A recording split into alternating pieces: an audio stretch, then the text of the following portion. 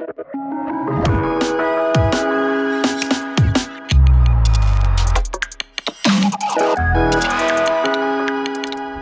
name is Karolina. I am a consultant for the Community Foundation for Greater New Haven, and my role is the Complete Count Program Manager for the 2020 Census. Hi, Karolina. First of all, what is the main focus of the census in 2020?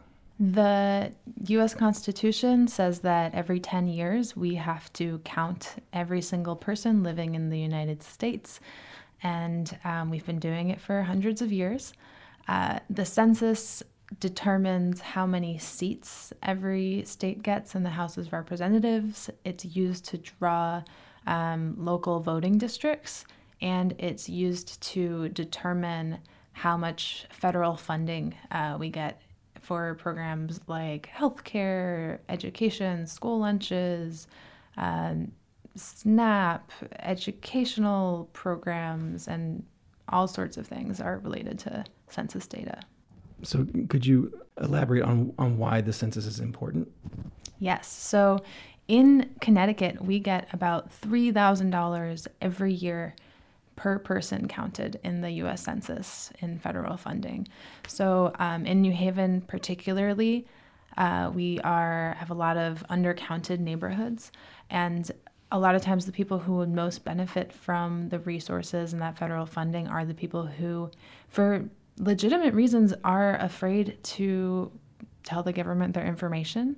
However, there are lots of safety guards in place. Census data is protected by Title 13 of the Constitution. It cannot be shared with law enforcement, immigration officials, or any other government agencies. All the data is encrypted, and they only ask you 9 questions, basically your name, your age, your race, your sex, and your relationship to the other people in your household. Why should I participate in the census? There are a lot of reasons you should participate. First of all, it is technically required by law, though I haven't heard of them actually fining anybody. But more importantly, you and I probably don't have $3,000 on hand every year to give to our community. But we do have 10 minutes of free time, and that's all it takes to respond to the census. And so by doing the census, we're showing our community that we care, and that translates to better representation. That translates to smaller classroom sizes, more funding for health clinics, more funding for transportation projects. So by taking that 10 minutes, it actually makes a very tangible difference, and the next census isn't for 10 more years. So it shapes the next 10 years of our future. And so a few minutes of your time, you're saying, equates to actual real dollars coming into the community. Yes, exactly. And there's been stories from after the last census in certain communities.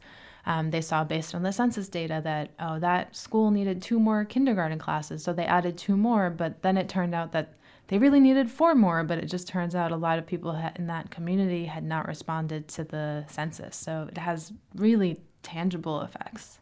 So what is one thing that you wish more people knew about the census?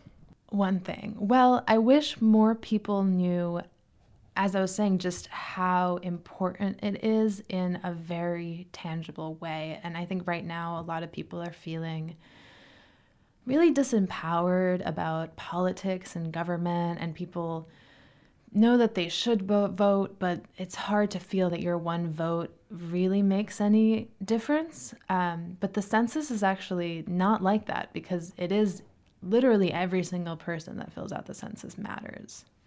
Thank you for your time. Thank you, Joel.